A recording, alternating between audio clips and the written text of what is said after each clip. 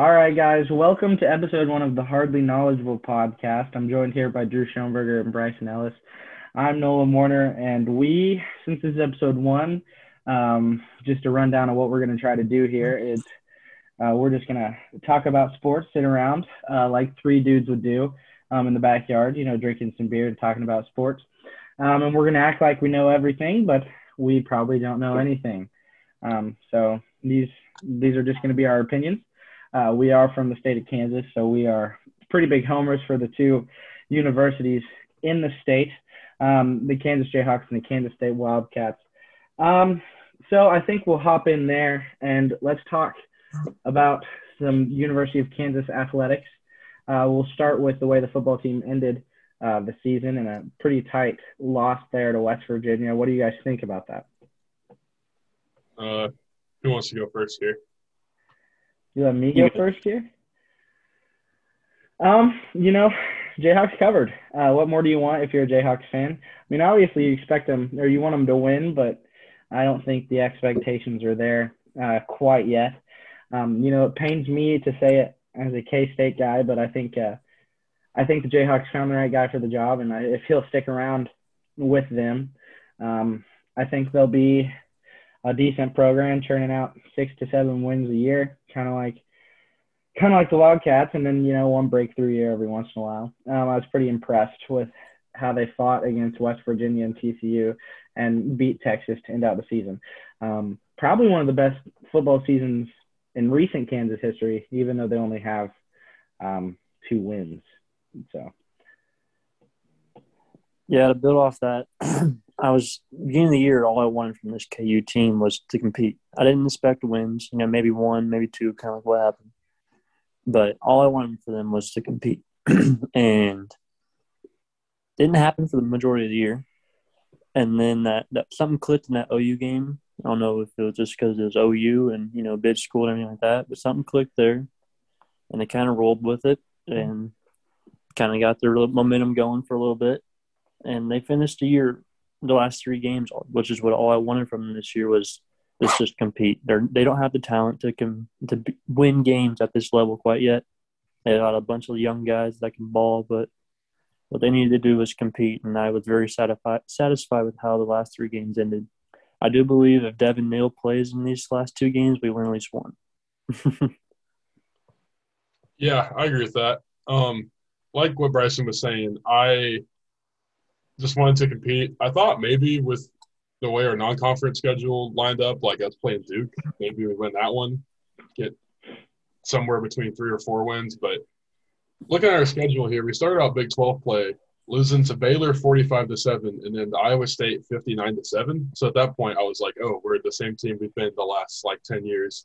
Mm-hmm. Maybe by year 2 or 3, Leipold will get a Big 12 win or something. And then, OU game, we honestly had a lot of chances to win, maybe should have won if Caleb Williams doesn't steal the ball out of his running back's hands and get a first down and all that. But then after that, I thought that was just a fluke because we lost 2 games by a lot to Oklahoma State and to K-State. But then last 3 games were really good. So I think that, against a Texas team that was just awful, they barely beat Will Howard.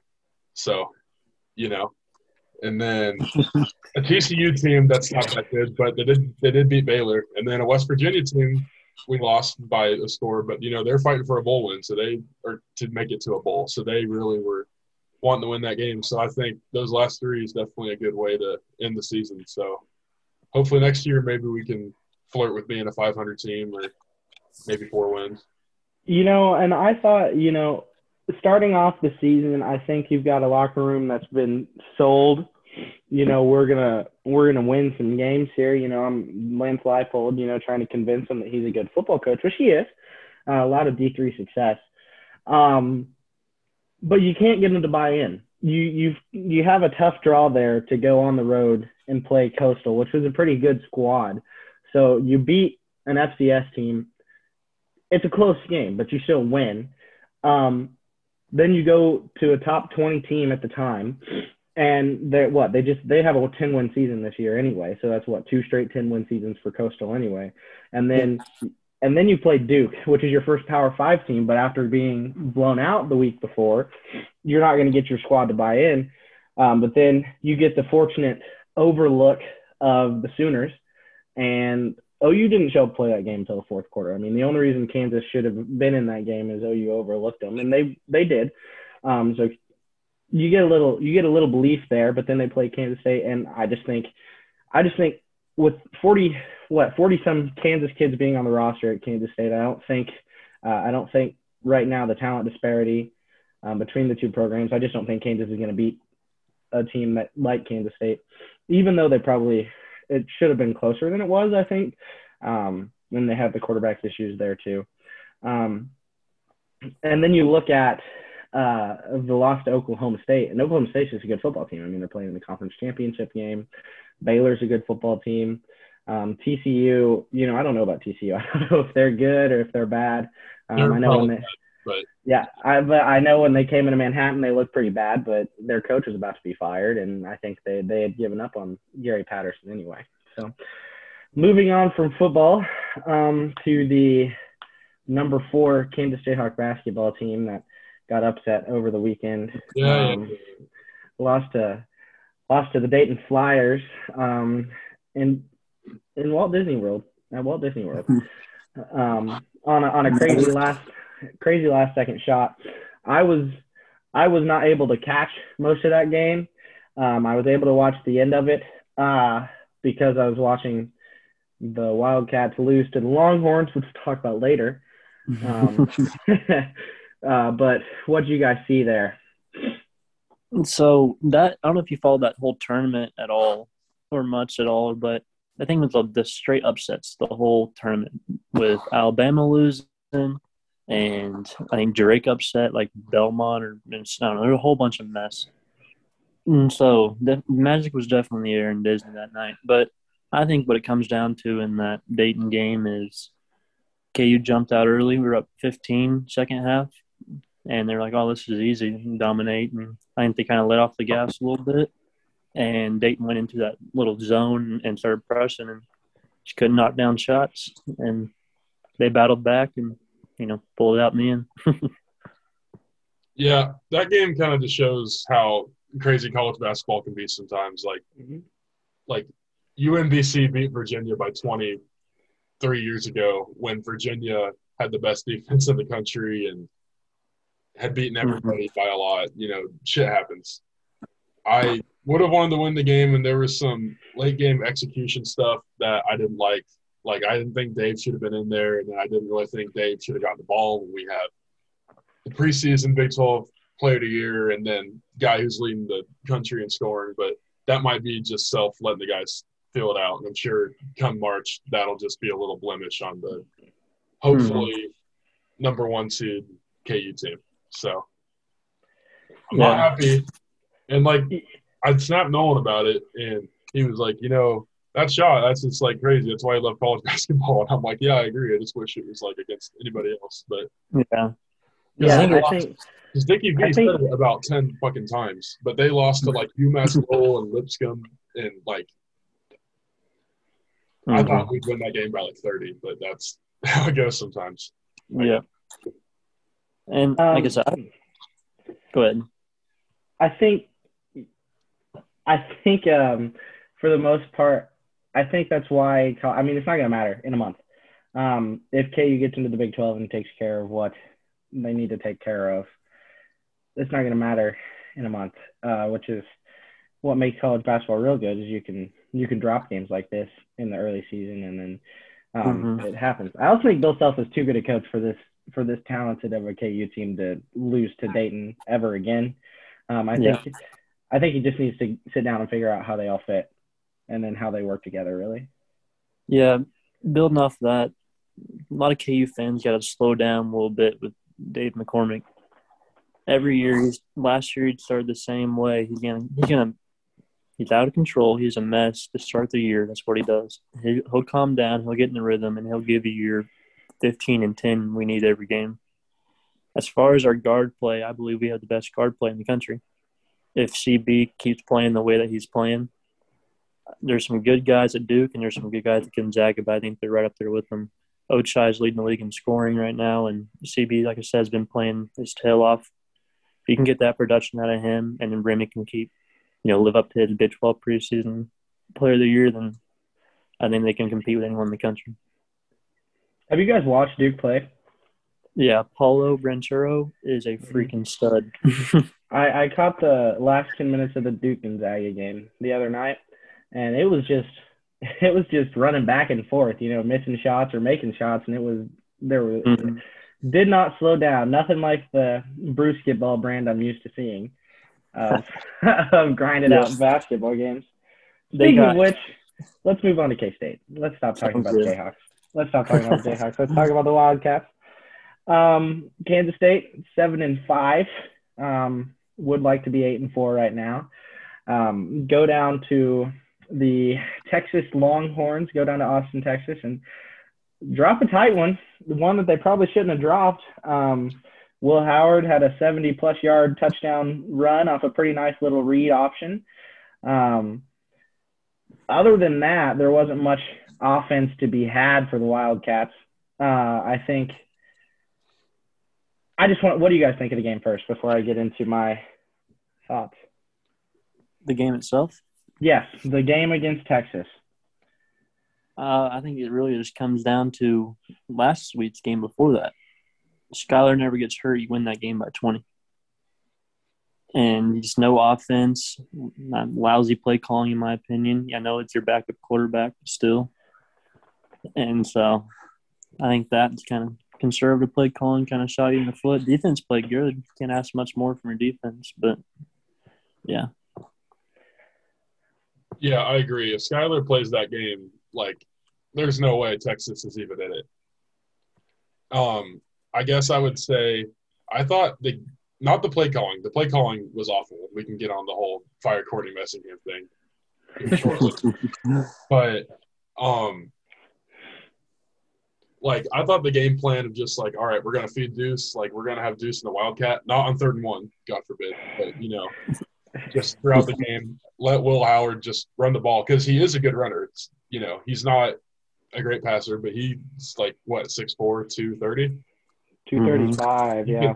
235. So, yeah, he can definitely run that ball. And I thought that was a good little game plan to go in there. And they honestly, if you have – some better play calls in those 3rd and 4th downs, you'd probably win that game, which the game was kind of weird because it seemed like it was going to be a high-scoring game at first, and then, the offenses just didn't do anything the rest of the game.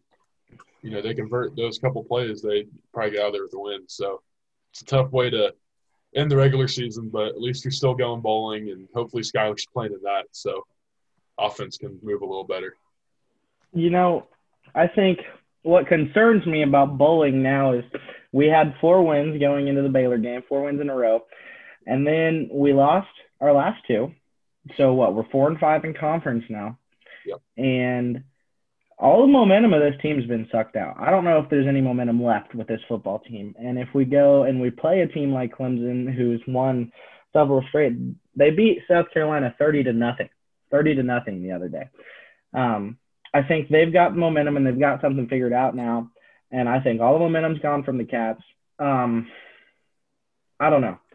I think my takeaways from the Texas game. First of all, throughout the whole game, we were very reliant on screen passes in the Wildcat.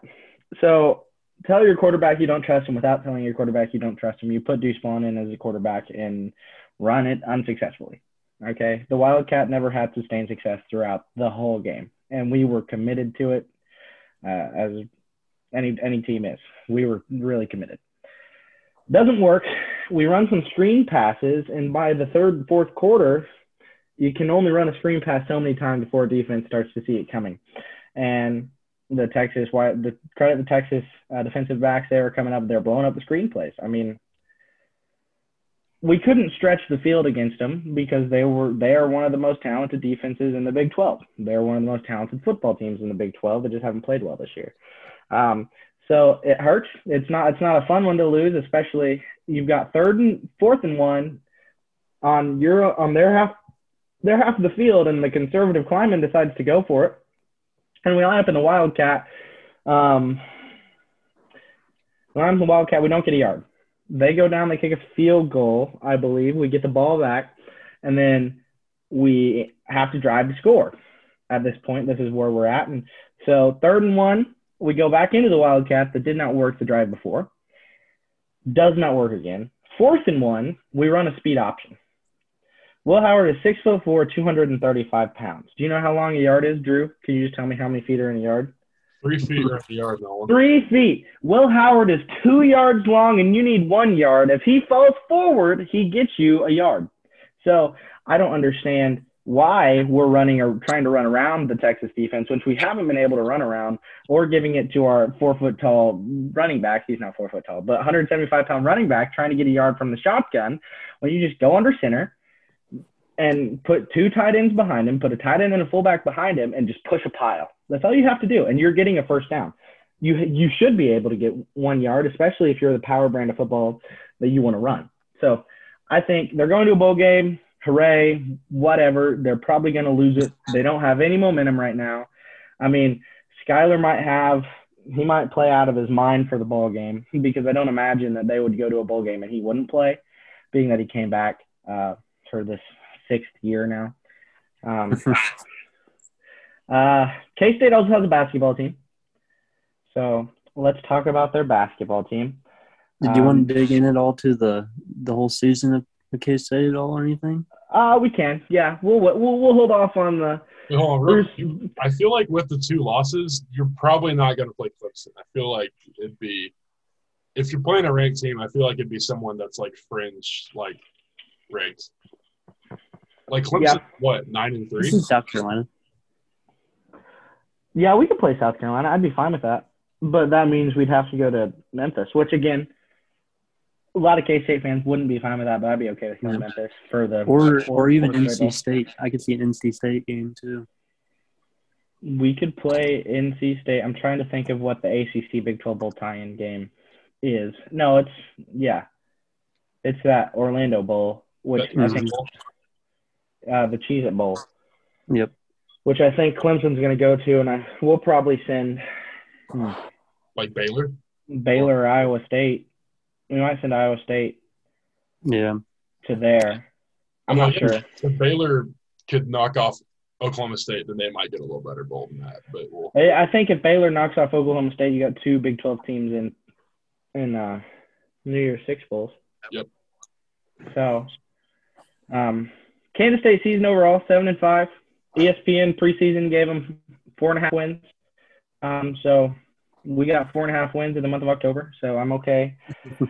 I'm okay with that. Started off beating Stanford. We didn't know how good Stanford was. We beat them pretty good. So I'm okay with that. We then turned around, opened up conference play. 0-3 against the 3 best teams in the country, or not the country, in the conference. Lost to Oklahoma State. Didn't know how good Oklahoma State was at the time. Turns out they're a Big 12 championship caliber team. Lost to Oklahoma. I don't even want to talk about that game. You know, we were able to move the ball. We weren't able to stop them. We refused to put pressure on the quarterback.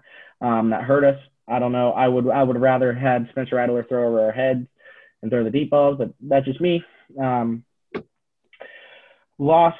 Then we had a bye week. Lost to Iowa State. That one sucks. Farmageddon. You know, we had won 10 years in a row before that, and they hadn't beaten us in Manhattan since 2004. We lost 49-0 last year, 42-0 last year. I don't know what the score was. Turn around, and they put a lot of emphasis on this game. The coaching staff did. It was a big game for them. Lost by 10. It was 30-20, right? I think you might have lost by like 11 or something. But yeah, it was somewhere around there. I mean, that game was over from the first play from scrimmage when Breece Hall ran around the edge and scored. I think we all kind of knew what was going to happen there. Last time Bill Snyder Family Stadium was really full was then. People were saying it's pretty bleak for the Wildcats. So go to Lubbock for a must-win. Felix Anudike gets a safety there and turns the game around. Looks like we're going to lose Texas Tech. They jumped up 14-0 on us. It was a bad deal. So we squeak one out against Texas Tech. Turn around, we play TCU at home. TCU fires our head coach. So I think we were kind of lucky there. There's a lot of distractions going on around the program at the time. Then we play West Virginia. West Virginia is either bad or good. It depends on what day you get them.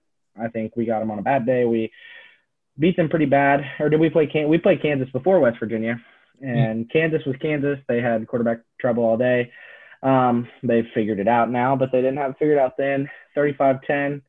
That was a good win. So we've got a lot of momentum going in this West Virginia game. We beat West Virginia, played Baylor. Baylor's just better. It's easy to tell. Baylor's just better coach, just better football team. Then we go to Texas and we lose. Obviously, we've talked about that. I think the teams that we lost to, besides Texas, were just a better ball team. Oklahoma State, definitely better. Iowa State, just there's a talent deficiency there, and they're starting to come into Kansas and recruit well here, and it's just not going to be well. But Matt Campbell's going to leave, so it's fine.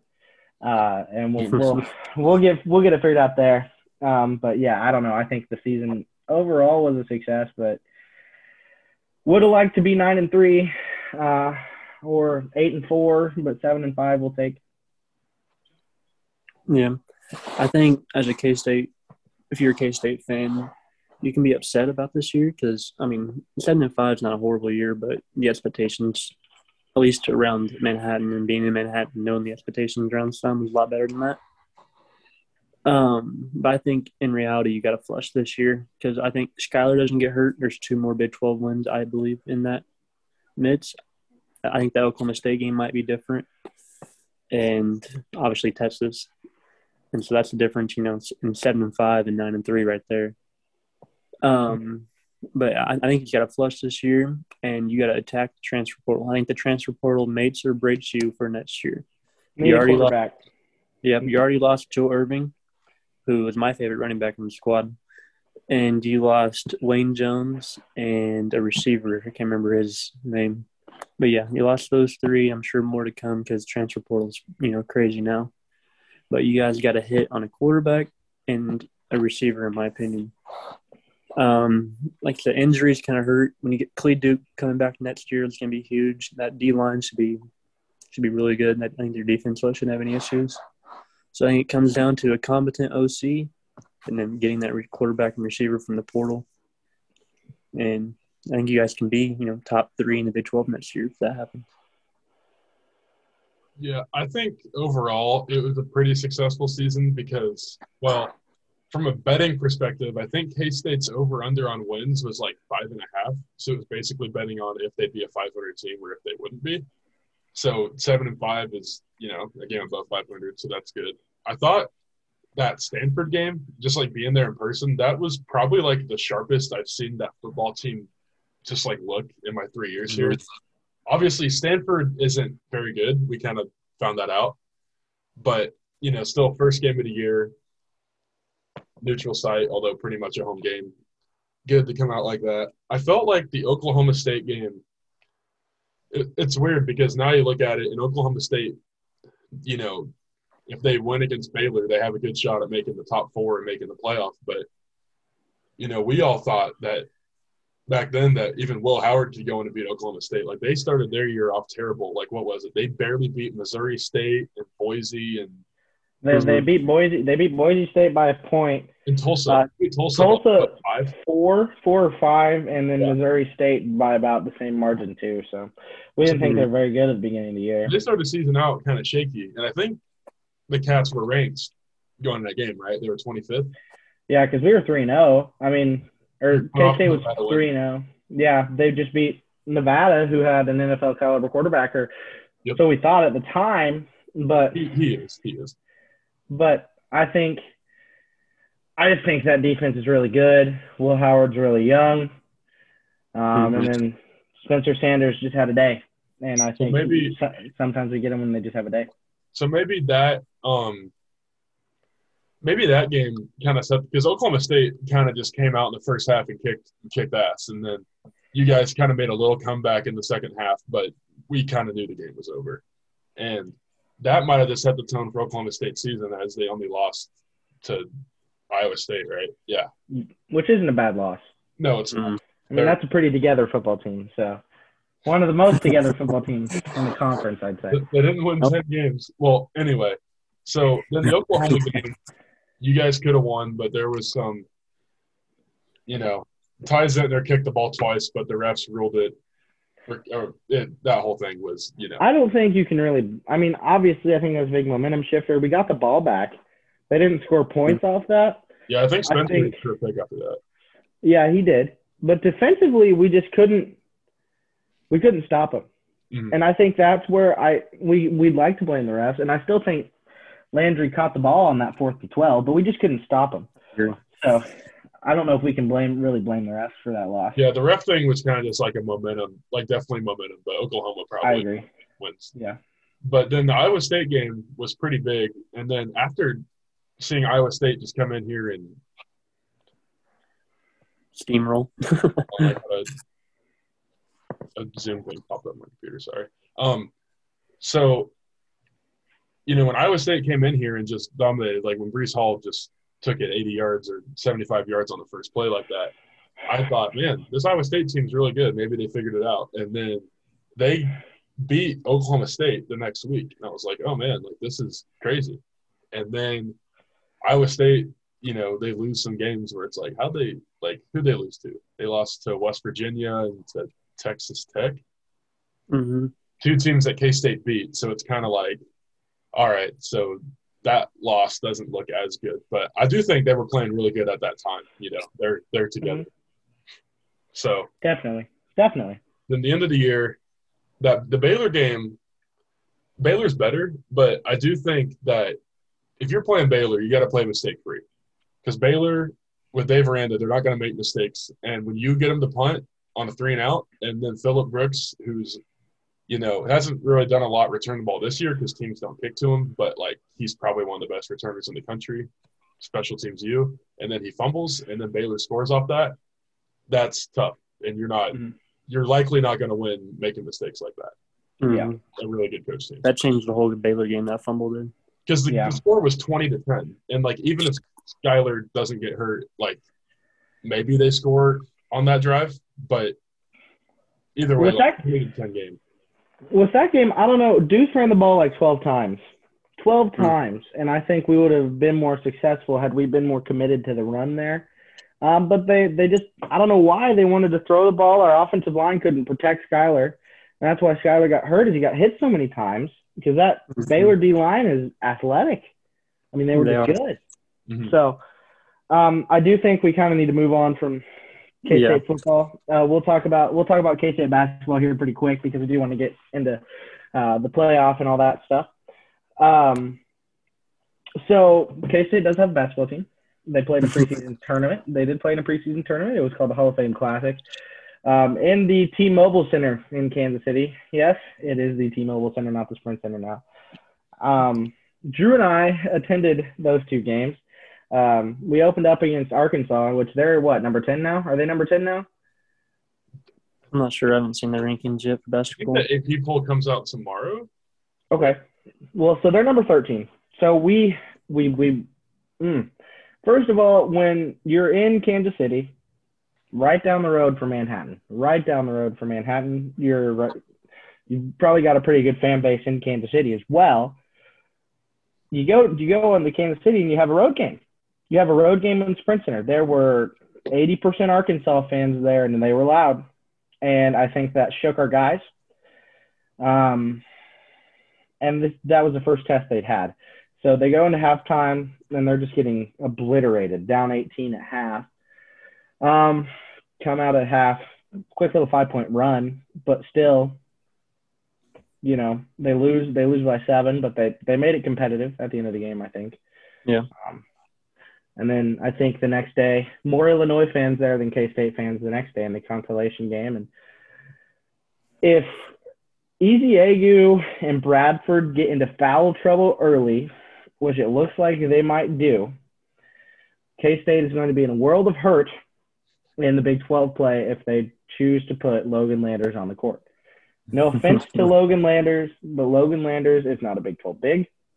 Logan Landers should not play in the Big 12 because they won't win games if 33 gets a lot of minutes. That being said, lost the Illinois game, same exact score as the Arkansas game. It just went differently. K-State led for a little while, and then Illinois kind of went on a run and put them away. I don't know. I thought this basketball team would be 500 coming into the season in the Big 12, which would make – I feel like that'd make them a tournament team if they were 8-10 or 9-9. But now I'm thinking 4 or 5 wins in the conference. That is very loaded this year. I think 4 or 5 wins would be good. I really hope Bruce Weber might retire after this year. Get somebody young in there and bring some new energy to the program that looks kind of stale and stagnant right now. Yeah. With K-State basketball, I think I would say they played 2 really good teams this week in that tournament, and so it's hard to tell. You know, they fought in both those games. They got hit in the mouth early, like you said, in the Arkansas game, but they still fought. And I think that's what this team is, definitely a defensive-minded, defensive-first team. And that's good and all. But when it comes to Big 12 play, when you're playing KU, Baylor, Texas, and the surprise of Iowa State beating 2 ranked teams and undefeated right now, which I didn't see coming. Defense can only take you so far. At some point, you got to have someone that can score, and I think that's what they're missing. I think Nigel could work into that role, but I think he's got to start taking over more. I like the new transfer with Mark Smith. I think he's a solid guard, and I think Ish is pretty solid as well. But like I said, they just don't have – I don't think they have the talent to hold their own.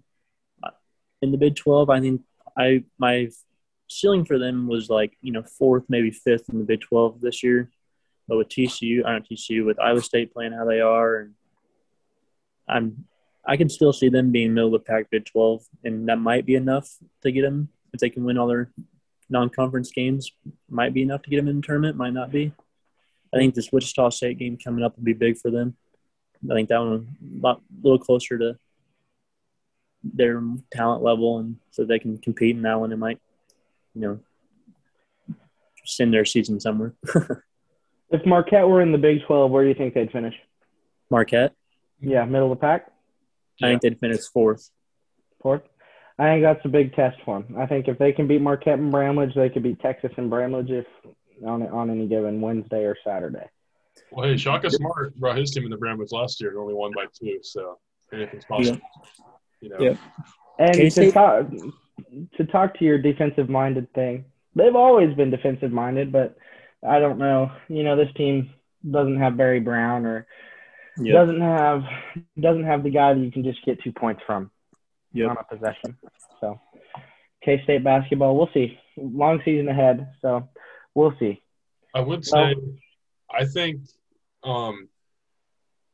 compared to last year, it seemed like last year was just the Mike McGurl and Nigel Pack show, which Mike McGurl seems like a great guy, but I don't know if that's a dude that you want chucking up like 8 threes a game or whatever. This year you have him, you have Nigel, you have Salt Miguel, you have is it Marquise or Marquise Noel? I actually really like him. I think he's nice. Yeah, Marquise Noel. Yeah, play hard chart, baby. Play hard chart. top of the chart every night. By the way, Mike McGurl got the start today against North Dakota after coming off the bench, so I don't know what's going on there. Miguel was out. Davion Bradford and Casey Aziegu as a 1-2 punch down low, if those are the only guys playing minutes down there. But the problem is Davion isn't right now. Something's he didn't play today, by the way. Yeah. Well, I saw that he missed – I didn't know this until about a week ago. He missed basically all of the summer workouts from non-COVID related sickness. He had pneumonia and strep or something like that. And so he was out basically all summer. So that's why he hasn't been playing very much, because he's still trying to get back into shape. Well, if they can weather the storm with Wichita State and Marquette, you'd obviously love to win both of those, but at least get one. Take care of business against all your other teams you play. He's got to be in there for Big 12 play, and hopefully he does. I think he's good. I think he's talented. He does some things well, and I think KC has improved quite a bit. Last year I didn't think he was all that good, but he actually looks pretty solid. So I think if you have those two down low and then you have more scores than you do last year, I think you can compete. And also, by the way, the basketball X's and O's in me just wishes that if you ever get to a point where Logan Landers has to play, just play 5 yards. Like, just give up 2 points and then try to make a mismatch with your guard on the other team's big. Like, that's what they did. Like, Kofi Coburn made – like, Logan Landers got destroyed by that dude. Like, at least make him guard a guard on offense, you know? Yeah, Logan kind of got destroyed by that guy from Pitt State too. But both of them. Does anyone know why Selton Miguel didn't play today? I knew he was inactive, but I never saw why. I don't know either. I guess I didn't really notice that. That's why Mike started. Maybe he could have been, maybe he could have been a healthy scratch because this North Dakota team obviously isn't very good. And they suck. Yeah, and now they're playing Albany this next Wednesday, who's 1-5. Let me just tell you who Albany's lost to: Towson, LaSalle, Harvard, Eastern Kentucky, regular Kentucky, and then they beat Eastern Illinois. So not a very good Albany team. So I think K-State might use these 2 games to get right before going and playing in Trust Bank Arena in Wichita this next Sunday. Wait, are they playing Intrust or are they playing in Coke? Yeah, first game's in Intrust, then they'll come to Bramlage, then they'll play at Coke, and then they'll go to the T-Mobile Center. So. You got to find someone that can slow down Etienne if they're going to beat Wichita State. That guy's stud. All right. So let's move away from Kansas State basketball and talk about the other football that was played this weekend besides Kansas and Kansas State. It was rivalry weekend, so we're going to talk about 3 of the biggest games this past Saturday. Michigan and Ohio State played in the game, and then Alabama and Auburn, surprise, close Iron Bowl, and then, of course, Bedlam to end the night. So we'll start off with the game. I've been on Michigan all year long. Drew over there, he's been a bit of an Ohio State homer. I've been on Michigan all year long. I thought they would beat Ohio State, and I thought they really could. This was a really good Michigan team, but I thought they would win by 3.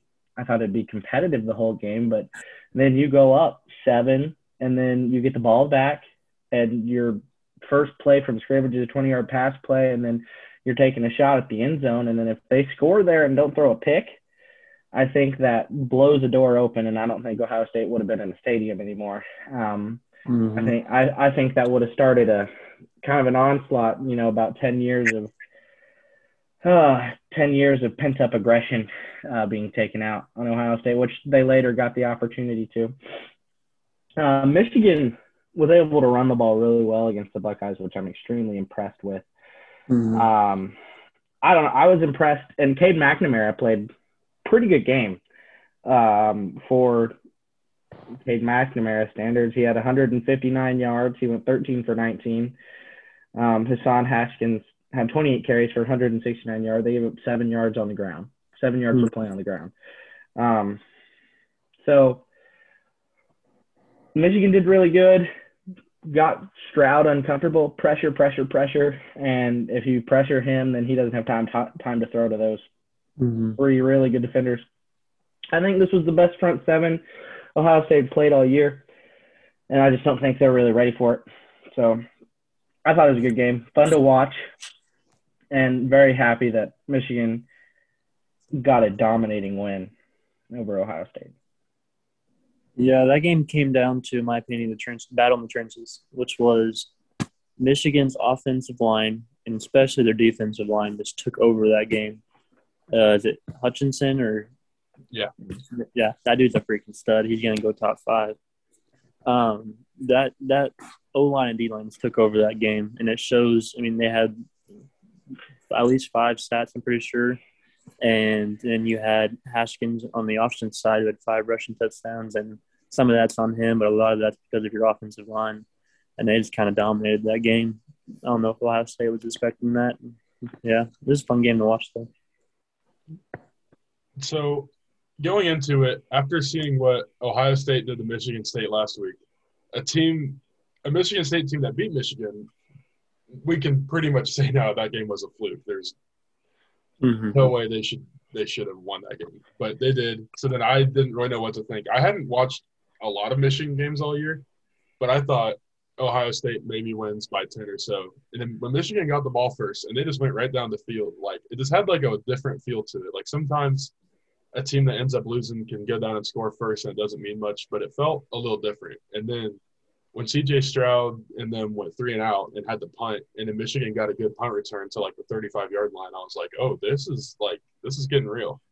And then McNamara threw that really awful pick. I'm pretty sure he had someone else open, but he threw it into triple coverage. Don't really know why. That was really the only bad play he had. I mean, he was pretty solid. You know, when you're running backs are going for 7 yards a carry, you don't really have to do much, but 13 for 19 will do it for 159 yards. Yeah. And Ohio State goes down, gets in the red zone, but then the big Hutchinson sack forces them to take 3, and that kind of kept Michigan in it. And then they ended up just blowing them out. Like they were only up 1 at half, and I still kind of thought Ohio State was going to figure it out. And then, you know, they didn't score in the third quarter, and Michigan – I'm pretty sure they scored every time they touched the ball in that quarter, and that's just kind of – or in the second half, and that kind of just made the difference in the game. I still thought C.J. Stroud played pretty good. I mean, he was 34 of 49 for 394 and 2 touchdowns. But they did get pressure, and they weren't really able to get any plays deep to their receivers, which is what you want to do because you can't – like you're not going to be able to shut those 3 guys down. Like you have Garrett Wilson, who's probably going to be the first receiver taken in the draft. Hopefully the Chiefs take Chris Olave. I've been wanting that for a while. And then their other guy, Smith and Jigba, is probably going to be one of the first receivers taken next year when he's eligible. Like they went for – Smith and Jigba went for 127. Wilson went for 119 and Olave went for 88. So it's not like they shut them down, but they weren't able to like go off for 200 or get a lot of long ones, you know? So Yep. Michigan played well. And I am happy for Jim Harbaugh because he, you know, he's a good coach. And well, although after last year we were kind of wondering about what was going on, but maybe COVID was right up there in Ann Arbor. So yeah. Hopefully they take care of business and make a playoff. Let's actually talk about the Big Ten title game now, just since we're here and we're talking about Michigan. So they're playing Iowa. Iowa, we know, was all the way up to number 2 in the country until dropping a game, 2 games in a row against Wisconsin and Purdue. Giant killer, Purdue, I might add. Oh, yeah. So just looking at some statistics here, Michigan is favored by 10.5. Iowa's giving up 315 per game, 210 through the air, 105 on the ground. Michigan, if you look at their offensive averages this year, they're averaging 226 passing, 224 rushing. So they're pretty even offense, which I think is what makes them hard to defend. But they're averaging what, 37 a game, 450 yards per game. Iowa's averaging 25 a game, 300 yards. 300 yards. Defensively, they're both pretty much the same, not allowing a lot on the ground. Really, Michigan's not allowing much on the ground or through the air. So I think it's going to be a game that's like you don't think Iowa can win ever, but I also don't think Michigan's going to go in there and blow them out. Yeah. Drew, what do you think? Sorry. Go ahead. Drew, what do you think about it? I don't really see a blowout happening either. From a betting perspective, and I'm sure I'll be betting on this game.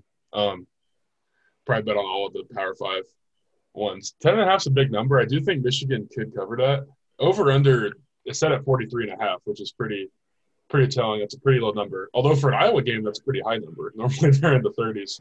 Yeah. So, yeah, I think Michigan will go in there, and I think they'll win. I just don't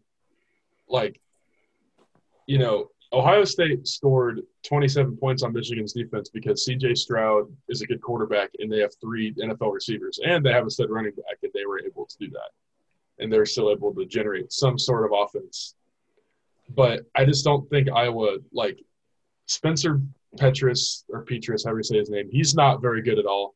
The backup that played some against Nebraska in their comeback win last week, he's not very good. Iowa's running game really isn't that good. I know they have a guy they like to give the ball about 30 times to, and maybe he'll get 100 yards. I just don't see Iowa scoring more than if Iowa gets to 17, I'll be pretty surprised. I think this game's like a 27-10. Maybe it's close in the first half, but Michigan pulls away. Yeah, that's kind of where I'm at too. I don't think Iowa can score on this team, to be honest. And Michigan on paper and everything is just a much better team. The only thing I'm worried about is Michigan's Super Bowl, if you will, is Ohio State game. And so the only thing I'm afraid of is a little Super Bowl hangover and they come in not ready to play and get hit. But with that being said, I still think they're going to be fine. If I'm betting, which I probably will too, I'm taking the spread. I'm taking Michigan's points and everything. I think they win this game 31-10. And that touchdown for Iowa coming garbage time at the end, I just don't think they can score on this team. I would say the path for Iowa to win or at least make it close is you can't let what Ohio State's defensive line, they just couldn't stop them. And they just got bullied and they got ran on for 7 yards of carry. If you could actually force Cade, did Cade McNamara ever have to throw on third down? Probably not. I haven't looked at any specific stat, but I don't really remember them ever having to throw the ball on third down. If they can do that and Cade McNamara can't make the plays, then Iowa could stay in the game. But even at that point, is Spencer Petras going to beat you? Probably not. So I'll take Michigan. Let's not forget Iowa. Iowa did have one of the best turnover forcing defenses in the Big Ten and the country. So they're pretty opportunistic. So Iowa's offense might be given a few short fields if their defense comes to show up. Let's move on to an interesting game. I think we're going to skip those other two rivalry games and move right into conference championship games. Let's move on into a very interesting one. Houston is playing at Cincinnati.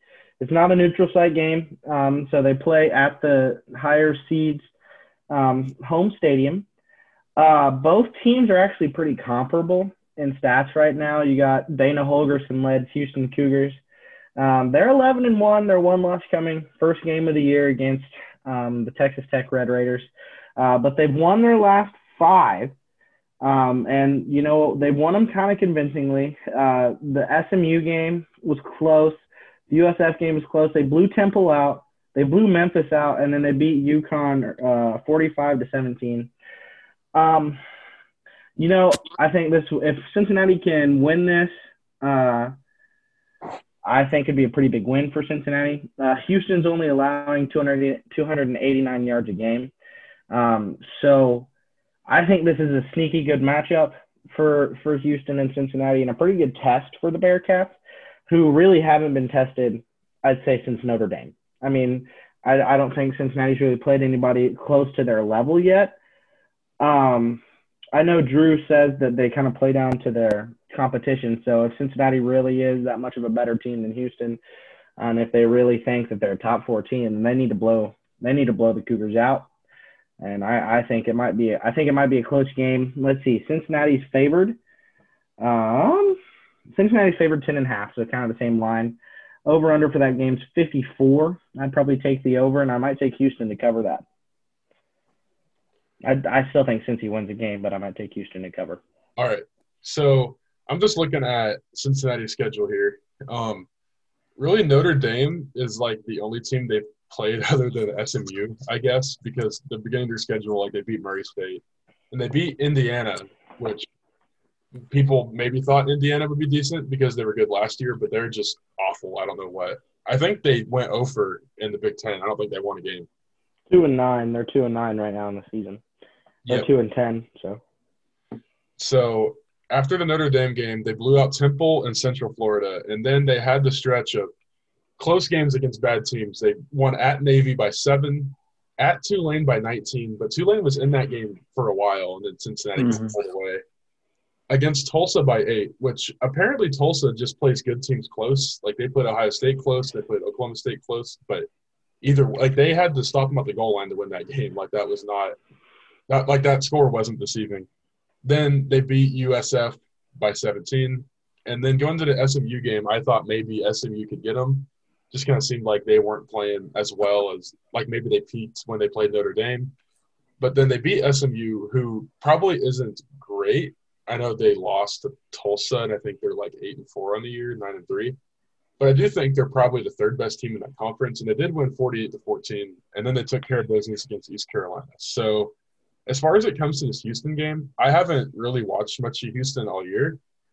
I do think that they're a good team based on their record and what they've done, but I think Cincinnati wins by 2 touchdowns. I think that kind of like the SMU game, they'll take care of business early. I expect a big game from Desmond Ridder, who might be another NFL quarterback to watch out for the draft. And I'll take Cincinnati. I would probably also take the over. I could see Houston putting up some points on them. So, yeah, I think Cincinnati definitely wins, but I could see them winning like 38-24, something like that. Yeah. So I actually really like this Houston team. And I remember watching the Houston Texas Tech game at the beginning of the year, and there were 2 plays that kind of really killed that game for them. And I think they win that game if, a couple plays go their way. And that's the only thing stopping them from being undefeated right now. But I really like the football team. I like their defense and everything like that. But Cincinnati, I think it's solid. Like you said, Desmond Ridder's a stud.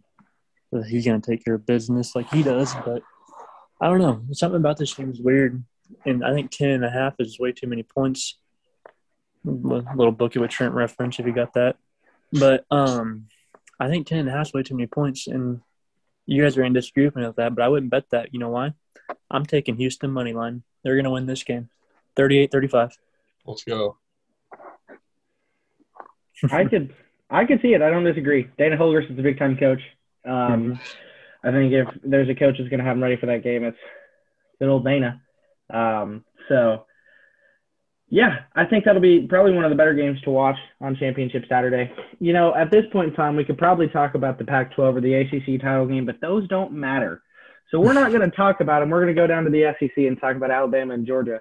Alabama's offense hasn't been as good as it was the past few years. Some people think that Bryce Young is being asked to do too much with checks and reads instead of simplifying it and doing a classic RPO offense. Whatever it was, this offense hasn't worked out this year. I think some adjustments need to be made in the offseason. I think some adjustments have needed to be made since they lost to Texas A&M, but they have refused to do that. So I think Georgia wins this game, and I think they win it going away. I think it'll be a 35-10 outcome. I think Georgia's defense is too good. I think Georgia's offense likes to sit there and shoot clock. Alabama's defense is good. I don't see how Alabama can win this game. I just don't. I think Georgia wins this game 35-10, running away with it. So I don't think it'll be like quite 35-10, but I don't know how you could pick Bama in this game after what happened last week. I don't know. Maybe that Auburn defense was just really inspired by Brian Harsin in the Iron Bowl at Jordan-Hare Stadium. But, man, like, that was bad. And Alabama's offensive line has honestly been pretty bad all year.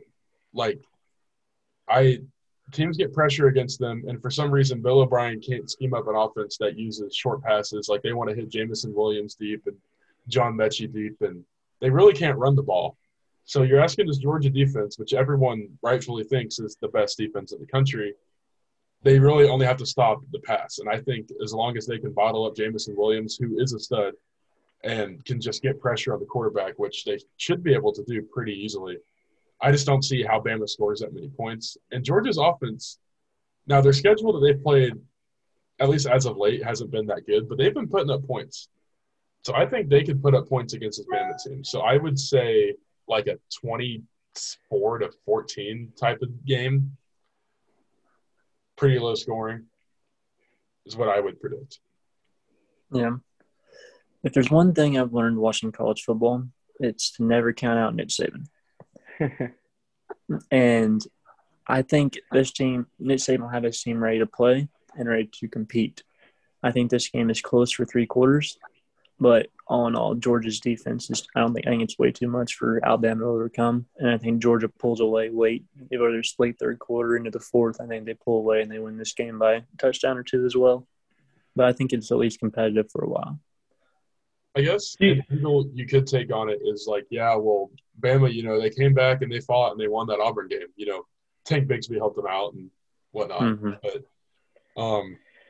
you could think like, man, Bama, they were out of it. Now they're back in it. Now they've got momentum going into the game. But, I mean, Georgia's just been, like, destroying, like, bad teams. Like, they, Georgia Tech, they beat 45-0. They're bad. But it's like you look at their schedule, it's like, Arkansas was really hot going into that game against them, and they beat them 37-0. Yeah. Auburn was playing good football at the time they were playing. They were ranked, beat them 34-10. Kentucky was playing good football, beat them 30-13. Tennessee, Nolan's secondary team, I actually thought Tennessee would keep it close, and they did for a while, or like for the first half. It just didn't matter, like 41-17. Like they beat Missouri, who, me and Bryson kind of hate Missouri. We're KU fans, but I like their they're a weird football team. I like their coach. I think he's kind of a nerd, but I think he's fun. Makes me a Dan Mullen, so we'll talk about that in recruiting season, all right? Not anymore. Not anymore, Dan.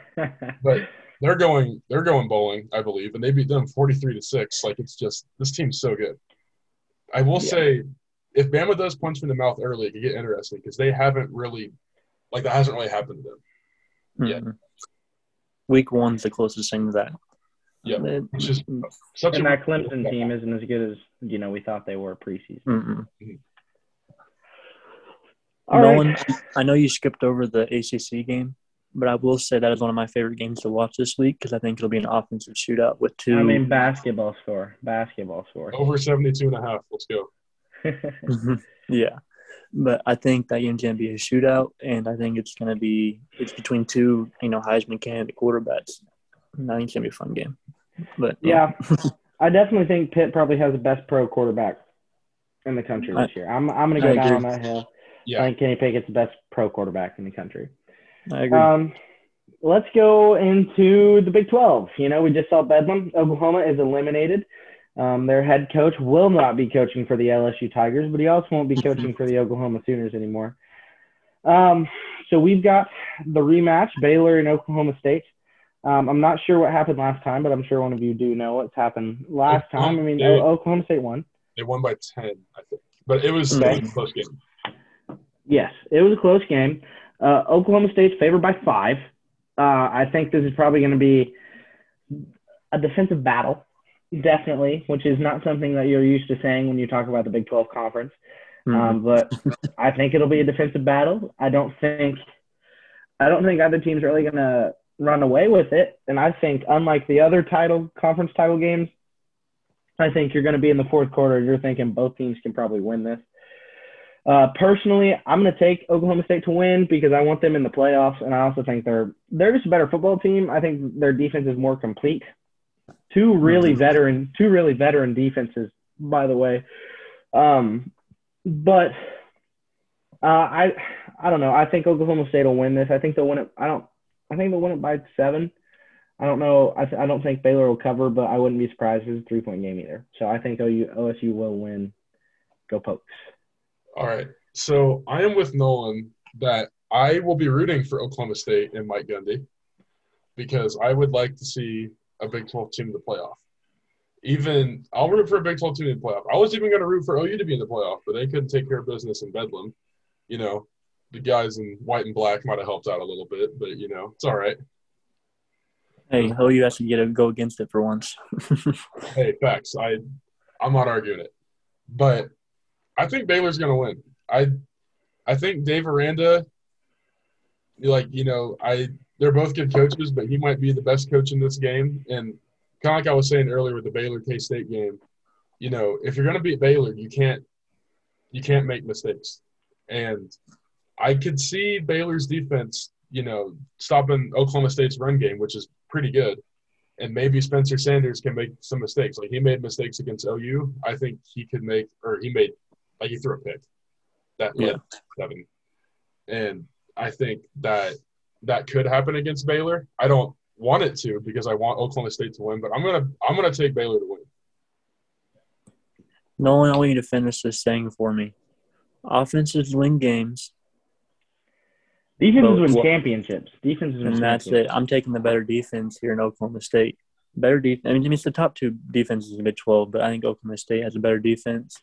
I think this game could be interesting if Bohannon's playing, but, you know, we at that game saw what happened to his hamstring, so don't see that happening. And I don't think their backup quarterback against the best defense in the Big 12 and the top 10 defense in the country can withstand. I mean, they almost lost to Tech. Tech was, 3 foot to the left of tying that game and sent it in overtime last week. And I do think Dave Miranda's a heck of a coach, and he's probably going to be there a long time. But I don't think they can hold on and win this game. I'd take Oklahoma State to cover. I think to win by touchdown. Did they extend him? I don't think it's been finalized yet. But they're working on one? Yeah. That's interesting. So I'll say that I am a little confused at how Texas Tech was in that game because I looked at so I was like, well, maybe they didn't turn the ball over. Well, they turned the ball over twice, and that led to 2 Baylor touchdowns. Mm-hmm. I kind of at the end, Texas Tech was able to get some touchdowns to make it a game, and it looked like Baylor was going to pull it away, but then they turned it over on downs trying to run out the clock. Texas Tech, missed a field goal. I had the under – not that matters. I had the under 51.5 in this game, and they scored 51. So the missed point is the money. So, that's good. Yeah. But I don't know. I want Oklahoma State to win, and they're probably the smart pick. I just kind of have a weird feeling about how it goes. So I'm going to take Baylor, but should be a good game. Should be competitive. Mm-hmm. All right. After this week, just 4 teams, top 4. No explanation. I just went to 4 teams after this next Sunday. So our top 4 making playoff. I went to playoff. Drew, you go first. Okay. So I think the top 2 is really obvious: Georgia and Michigan. I'm hoping you guys agree. 3 and 4, it's going to be Alabama and Cincinnati. With my Cincinnati bias, I guess, I would have Cincinnati at 3. After that, well, I had them there anyway, but I would have had them there now after Bama's kind of crappy performance last week. I'm expecting the committee to have Bama at 3 and Cincinnati at 4, and then let the results kind of speak for themselves. So, hey, pause. He meant after this weekend. After this weekend. After this weekend. All right. After championship Saturday. Like you're for making the playoffs. I got you. I thought you meant right now. So nope. I think Georgia's going to beat Bama, so I'll have Georgia at 1. I think Michigan wins. I'll have Michigan at 2. So I think Cincinnati takes care of business, and they get at 3. And since I think Oklahoma State is going to lose, I'll have Notre Dame at 4. Because at that point, it's either Notre Dame or 2-loss Bama or 2-loss Ohio State or, I guess, 2-loss Baylor. Mm-hmm. Which that kind of makes a whole other thing because Notre Dame's best win is Wisconsin, which now looks less good after they've dropped to Minnesota. But I don't know. Committee likes them, so probably not. All right, so that's my top 4. So, Nolan Miria. I can go. I think this Houston game might be a bit of a trap game for Cincinnati. I think Cincinnati might lose. I'm going to go 1, Georgia. I think Georgia beats Bama. 2, Michigan. I think they'll take care of business this Saturday. 3, I'm going to go Oklahoma State. I think Oklahoma State will beat Baylor. I think they'll jump into 3. And then 4, I think it'll be Notre Dame. Not a lot of parity there. 1, 4, Georgia, Notre Dame. 2, 3, Oklahoma State, Michigan. Yeah, I'm in almost the same boat as you. I think Georgia takes care of business. They're the 1.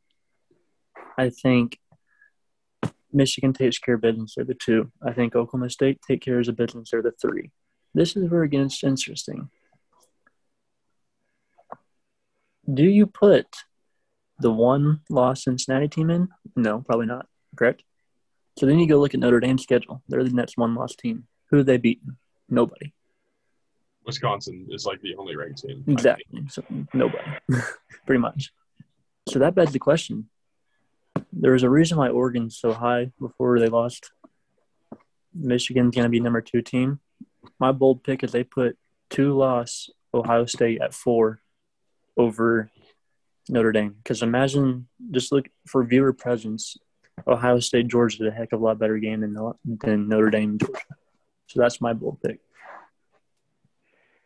I like that, and I could agree with it, but I think the committee shows the same amount of bias towards Notre Dame as they would towards an Alabama or an Ohio State, because it is one of the biggest brands in football. Mm-hmm. So I think that's a toss-up. I do like that. But if Cincinnati loses, I agree. I think it'll be one of those 3, Ohio State, Notre Dame, or Alabama, moving into the 4th spot. I agree. I would like to see Ohio State in it at 4 in that scenario, but I feel like the committee would stay true to Notre Dame, which – can Notre Dame just join a freaking conference? Like, no kidding. Like, why aren't they – Nolan, you know more about this. Like, why are they not in a conference? Like, if they're playing the ACC, they're at least playing a few more ranked teams every year, or at least this year. Like, they would have played Clemson, Wake Forest, NC State, Pitt, And then they'd be playing one of those teams this weekend. If they ran the table, you could put them in. But it's like you beat Wisconsin, and then all your other wins – like, they beat quite a few teams that are going bowling, but they're all, like, 6 or 7 wins. Like, not that impressive. Mm-hmm. You put Notre Dame in at 4, they lose 42-0. Oh, they're not beating Georgia. They're not even having that game at all. That's the Notre Dame playoff tradition, is to get in at 3 or 4, and then the big boys take care of you. So. Yep, I agree. Notre Dame's not in the conference in football because they're Notre Dame. It's just kind of that pretentious thing. They've got a few rivalry games they have to keep going. USC's one of them. Michigan's one of them, which they're not going to play until 2028, I think, again. But there are a few rivalry games that aren't in the ACC that they have to play. And I think also we're Notre Dame.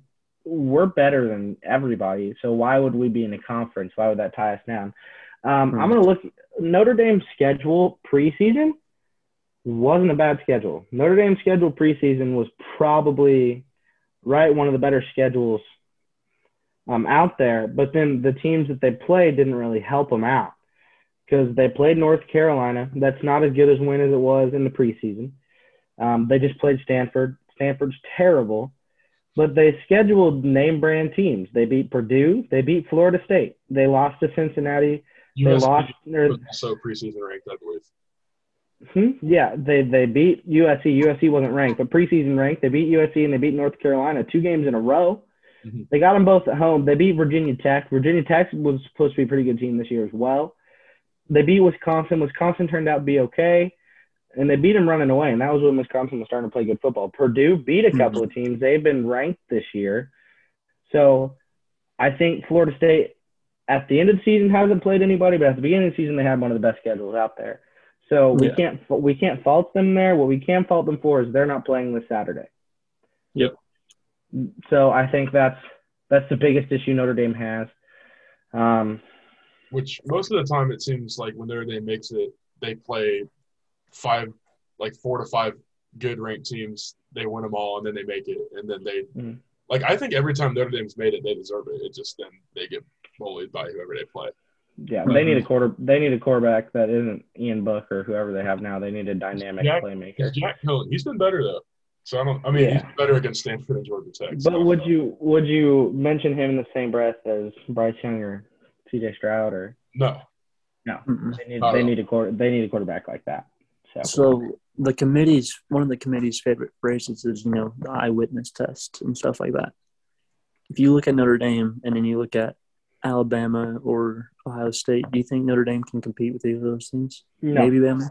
I think they can beat Bama because I just don't think Bama is as good this year. But yeah, I mean, the Cincinnati game when they lost 24-13, I feel like that's how a Michigan game would go.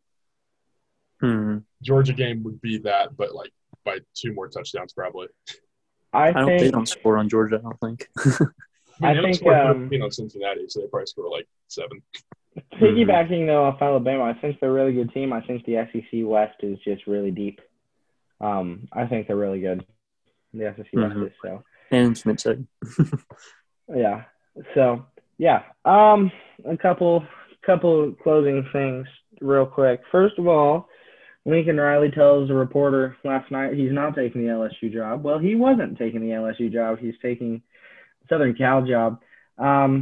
Obviously, Oklahoma in the Big 12 was a better job than USC in the Pac-12. But is Oklahoma in the SEC a better job than USC in the Pac-12? And obviously, Lincoln Riley didn't think so. He got out of there and he went to USC. They must be paying him a lot of money. But they've got to be giving him like $10 million a year. Yeah. I mean, this next hire for Oklahoma is pretty crucial going into the SEC now. They need a really good coach. I think Lincoln's mindset with that is I can go into this big traditionally owned, franchise, and if I turn the school around and get him back, then that solidifies me as being one of the top coaches in college football. And he's living in Cali and getting a boatload of money. Yeah, but, I mean, let's be honest. They wouldn't compete in the SEC right now where they're at. No. They'd do better than Texas would, but they wouldn't compete. And I think he's scared of that. I'm not going to lie. I don't know Lincoln Riley. I'm not in his head, but I think he's scared of the competition that the SEC West provides, especially for the standards Oklahoma is going to hold their head coach to. I think he's trying to get paid. I agree. The only thing I would say is Lincoln Riley bridged quarterbacks, and he's getting Jackson Dart the number 1 overall recruit next year, and that could be something to watch for. Yeah. Didn't work out with Spencer Rattler or Sanders really that much this year, but Jackson Dart played some this year, and he's honestly looked pretty good. It's just that USC team is just bad. They fired the coach in 3 games, which makes no sense. Yeah. And he's going to get a lot of OU recruits to USC too. Well, that OU 5-star for next year, just receiver. I thought it was a quarterback. Yeah. Was it a receiver? Yeah, he's number 1 over receiver. So maybe he can follow him out there. I want to see some context on how this LSU thing goes, because they let Billy Napier, who coached at Louisiana, the Raging Cajuns, they're just letting him go to Florida. So I don't know if it's an NFL guy or what it is, but I want to see some – if LSU had offered Lincoln, which I don't know if they had, but if they had, he chose USC, then that's kind of whoa, because LSU, I think, is a better job than USC. But if you're getting a lot more money and you're in California and you're going against the Pac-12 South, I completely get doing it. Instead of having to worry about Bama and all that, you got to worry about Oregon. Well, not even in the South, right? It'd just be UCLA. True.